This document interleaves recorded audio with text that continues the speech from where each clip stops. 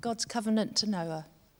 Then God said to Noah and to his sons with him, I now establish my covenant with you, and with your descendants after you, and with every living creature that was with you, the birds, the livestock, and all the wild animals, all those that came out of the ark with you, every living creature on earth. I establish my covenant with you. Never again will all life be cut off by the waters of a flood. Never again will there be a flood to destroy the earth. And God said, This is the sign of the covenant I am making between me and you and every living creature with you, a covenant for all generations to come. I have set my rainbow in the clouds, and it will be the sign of the covenant between me and the earth.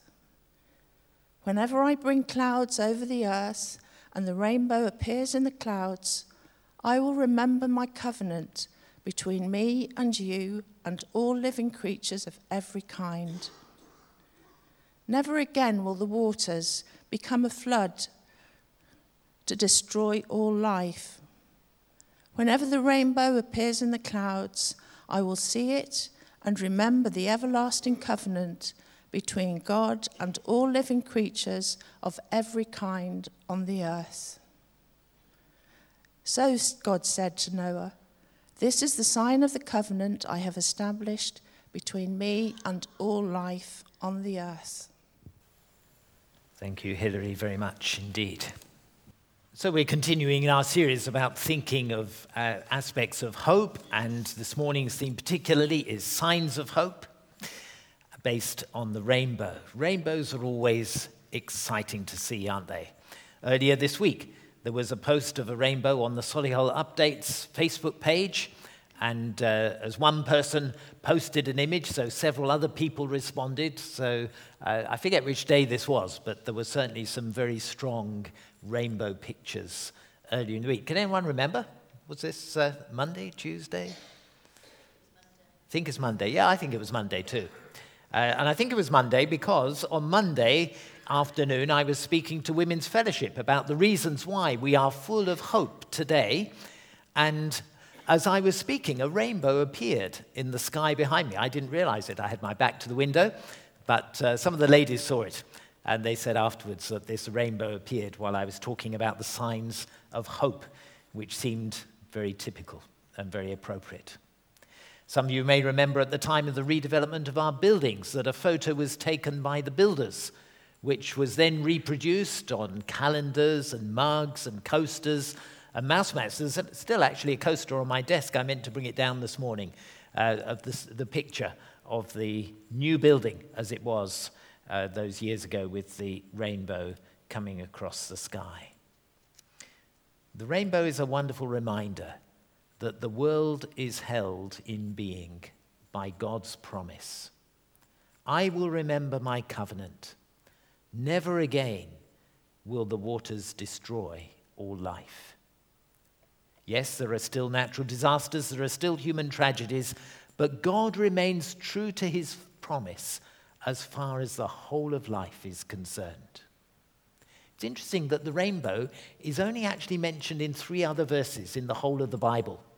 There's a mention of it in Ezekiel 1, verse 28, and then the book of Revelation in chapter 4, verse 3, and 10, verse 1. And these other references link the rainbow to the glory of God, the throne of God, and the angel of God. And in each case, with those references, there is the angel the rainbow that circles around the throne, the Lord, the angel. The rainbow, a very clear sign reinforcing the sense of God's sovereignty and authority. A sign that God is in control, that despite all the changes and uncertainties of life, God has the whole world in his hands. There is, of course, a natural, if you like, a scientific explanation for a rainbow. It's based on the physics of light and of refraction. But there is also a supernatural significance of the rainbow.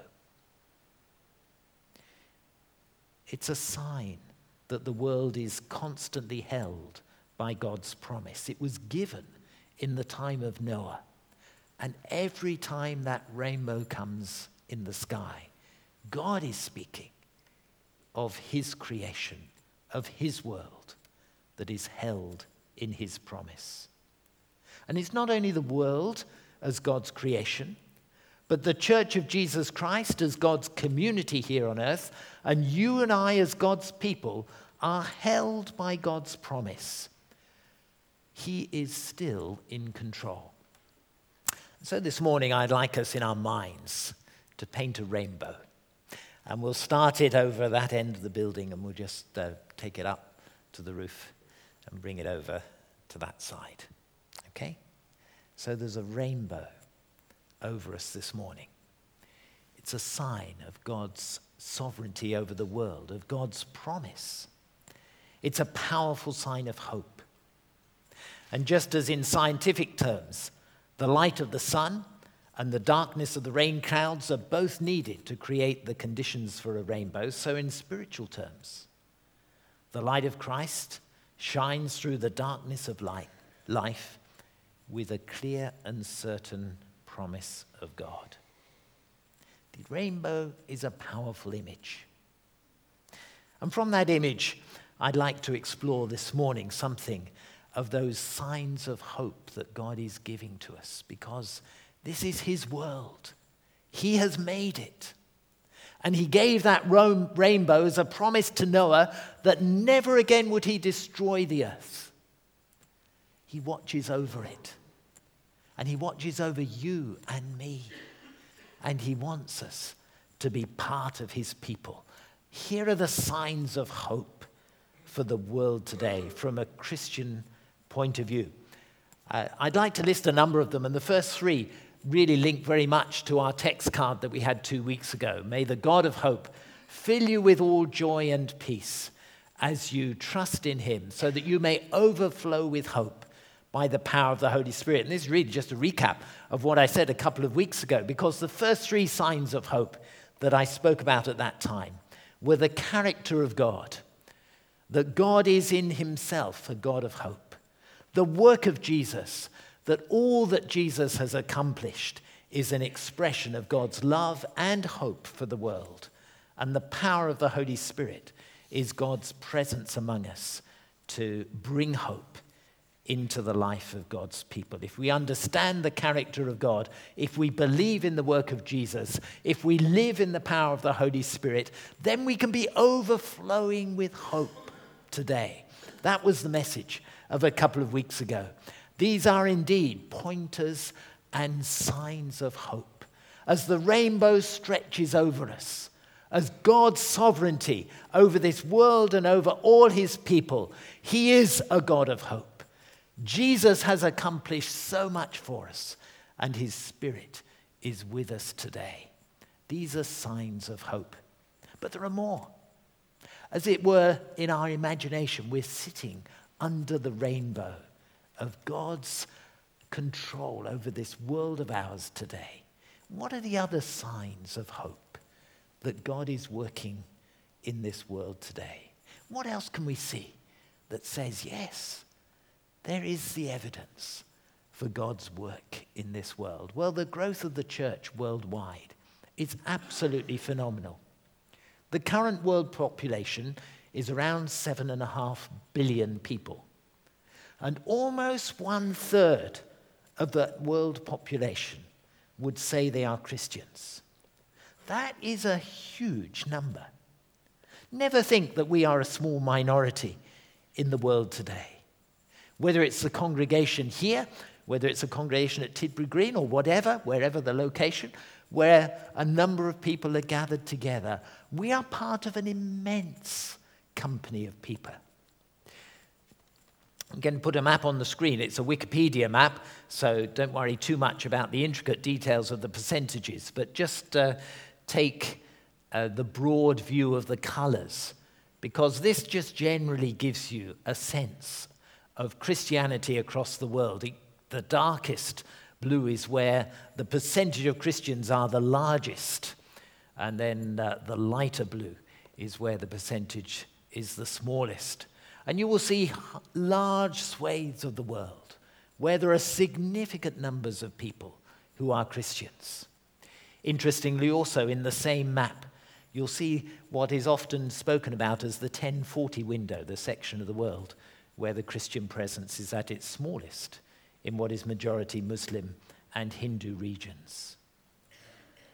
We're part of the largest global movement on earth. It is phenomenal. 1/3 of the world population.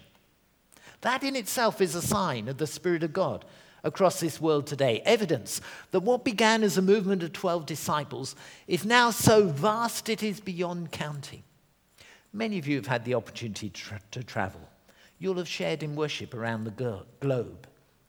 I've been with congregations in India, in Kenya, in Zambia, in Israel, in Romania, and other European countries. And I expect if we gathered all the information from all of you, we could list pretty well certainly every continent and many, many countries across the world where we have stood alongside Christian brothers and sisters who worshipped the same Jesus Christ, all from the life of one person, Jesus himself and his first followers. God's rainbow promise stretches across the world. That's an amazing sign of hope. And let's add to that the stories of people whose lives have been changed. Last week we shared in the baptisms of 5 people here, and each had their own story to tell of how God had changed their lives and how they are stepping out to follow him. Today, we've welcomed as members 2 young people who were baptized last year, and very soon we'll do the same for those who were baptized in September last year. Remember that the promise of the rainbow was to Noah and his sons, actually just to one family. Through that, a promise to the world. But it was a very personal promise to Noah and his sons. And many of you have stories that you can tell of how God has come to you, the difference that he is making in your lives today. And your story is part of the spiritual rainbow, part of the sign of God at work in the world today. In our Rhythm of Prayer readings this week, we've covered the section of the Old Testament where the people of Israel asked for a king to lead them so that they could be like all the other nations around them. But actually, God had called them to be a different nation under his authority. And God calls you and me to be different people because Jesus has changed our lives. And if you're trusting in Jesus today, you have a story to tell. And your story adds to those stories that we heard last week, to those stories that we've heard at other times, those many stories that we hear of those whose lives have been changed, of those who've been touched by the Spirit of God, for those who are living differently for Jesus. He calls us to be a holy nation, to people belonging to God. We have among us a huge collective testimony of the difference Jesus makes. But we need to hear that. And then when Jesus is making a difference in your life, when something happens, which is an answer to prayer, which is a blessing, we need to hear it. We need to be willing to share those things that God is saying and doing so that the story of changed lives becomes part of this rainbow sign of hope. I'd love to have a queue of people with things to share on Sundays. It doesn't have to be big. It doesn't have to be complicated. And I will do my very best every time to make sure that we've got space to hear the stories of what God is doing in your lives and what God is doing in my life. It's so important. It's part of the rainbow promise. Just to touch also on creative mission initiatives. There are amazing things that are happening in the Church of Jesus Christ today. In previous generations, it was the Christians who were on the front line of providing education and health care. Now, it's often Christians who are on the front line of supporting all kinds of marginalized groups, expressing Christ's love in wonderful ways. And the shape of worship and of church life and of presenting the gospel is again becoming so varied and so creative. It's an exciting environment in which to live and move. I'm just touching on that one. But I also want to say something about faith in all circumstances, because one of the huge signs of hope for me is when I really see people trusting God in all circumstances. Because life is not bright and breezy by any means. Today there are those who are struggling with unemployment. There are those who have health concerns, with needs of close family members. There are those who are struggling to find God's clear direction in their lives. There are those who know that they're facing serious illness. And some of my most profound moments have been alongside those in crisis situations where people have been able to trust God, even when they do not yet see the rainbow through the rain, when the clouds seem dark and the sun has not yet broken through. And yet they're able to hold on and know that God's promise still stands firm. Ours is not a faith which escapes the hard times, but sees the presence and the power of God in all those changing situations. These are the signs of hope, the rainbow of God's blessing that stretches across the world. Who he is, what Jesus has done, the power of the Spirit, the growth of the church, the stories of changed lives, the mission initiatives of love and compassion, of gospel presentation, of faith in all circumstances. But this morning, the greatest sign of hope for all mankind is in the cross. This was how God showed how much he loved us. While we were still helpless, Christ died for us. That moment which may have seemed the least sign of hope, when the skies were dark, when Jesus breathed his last, was actually the moment of greatest hope, as Jesus declared, "It is finished." The work has been accomplished to bring about the forgiveness of sin and the promise of eternal life. The greatest sign of hope is in the cross. So God is at work in his world today. Every physical rainbow is a reminder of his promise. But today, I speak to you of that spiritual rainbow that stretches over the world, that stretches over the church, that stretches across your life this morning. Look up and see what God is doing. Be encouraged by the signs of the kingdom, and then allow the Holy Spirit to challenge you about your life today. Are you living within the orbit of God's love and promise? Are you living with the expectation of what he is able to do, with signs of hope that are all around you? And are you living a life that is committed to him, trusting in him, following him, serving him, so that your life becomes part of the story and part of the sign of hope for the world today? It's good that we journey from this sermon to communion and allow within these moments time and space for God to speak to you, for you to see the depth of his love when he died on the cross, and to sense his challenge coming into your life to serve him totally today.